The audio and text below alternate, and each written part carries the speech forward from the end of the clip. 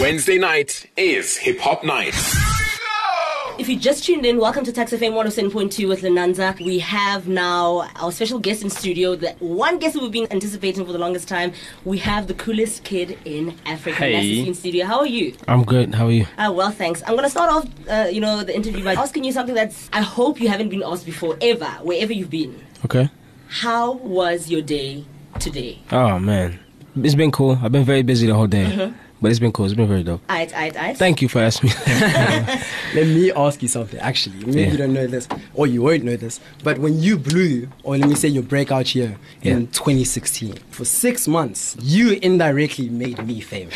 Because for 6 months, people would come up to me in stores, at Menlyn, on campus. Yo, bro, do you know you look like Nasty C? People would breathe on me in Woolies. That's dope. On people's snaps, I was like, geez. So it made me wonder, what's the craziest thing you've experienced since you became famous? Craziest thing I've experienced. It's a lot of crazy things that happened, but I think the craziest is when there was a stranger in my house. Stranger in your house? Yeah, and, well, it was a stranger to me. Yeah. Not to the person that brought it. But I was asleep, and like the first thing I saw and heard when I woke up was just like her unveiling me. Like I was asleep and I was just like, what is going on?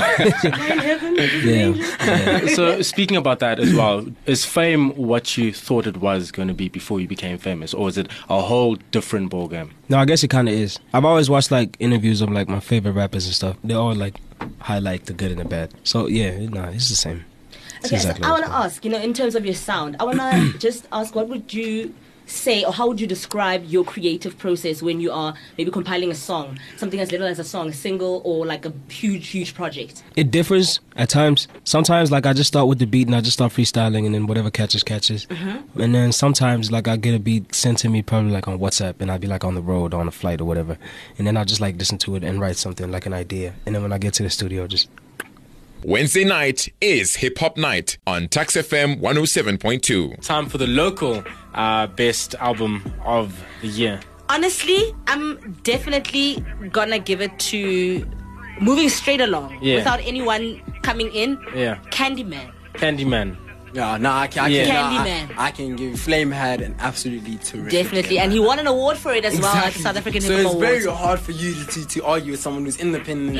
Has honestly received so much backlash from other artists as well. But showing people like, look, bruh, my music speaks for itself. Don't talk to me. Yeah. Wednesday night is Hip Hop Night. Start with Highest in the Room, and before that, you had that brand new Candy Coated Ganja. Yes, sir. I'll let you go. And if you don't know, we have all these men in studio right now, live in studio. How you guys doing, man? You guys still good? Chilling, bro. Listen, before we play the like music, champions. you feel like champions. Yes, sir. And there's a reason for that. Before we went into the music, you guys gave us a sneak peek into the making of your guys' tape, Edibles. Yeah. Listen, how did that come about, man? Because there's a lot of you guys, it's almost like Young Money type thing, like welcome to Young, where it's like so many people involved in a project. How did the process come about? It's really just a vibe, man. Like, come to studio, and then you just end up making 100 songs, bro. None of it was ever like planned out. Like we're gonna come to studio and do this. It was always like, even like with the song we're gonna perform now, Hot. It's like, did I give it away? No, it's fine. But yeah, that song, the song Hot, it was produced by Nostalgia and Lost Boy. And they just came to the studio just to catch a vibe and play some beats.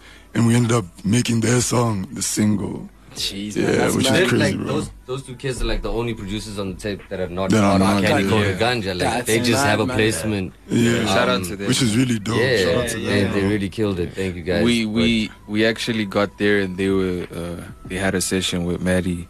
So from that's when the beat was created. From that moment, live. Yeah, it was like all live. All in the moment. All in the moment. Okay, but since everything's in the moment and since there's so many inputs, did you guys ever have problems when making songs? Like, someone who's like, listen, I want that song for myself. The song is too fire. Not or even. Like creative process clashes. Obviously sometimes you're like, my guy, maybe do that again, man. Take that on again. Yeah, well, it doesn't clash, but it like basically coheses. Wednesday night is Hip Hop Night. And last week we spoke about Kanye West, Jesus is King. There's been a lot of reviews about that. A lot of people not happy about it.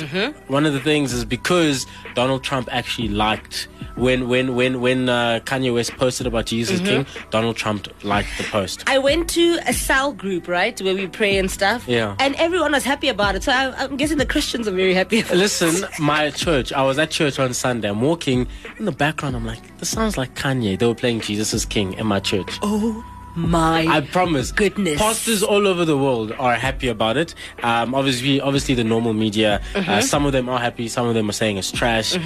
So yeah, and last week Friday, my father, Travis Scott, teaming up with Young Thug and Gunna, they dropped Hot, the remix, straight out of straight out of Young Thug's album. So honestly, I have to say it slaps. I'm just being biased there. I don't want to lie. I was listening to that song on my way to work. Yeah. It slaps harder than a black mother. Bro. After you touch the dishes for the visitors. Yeah.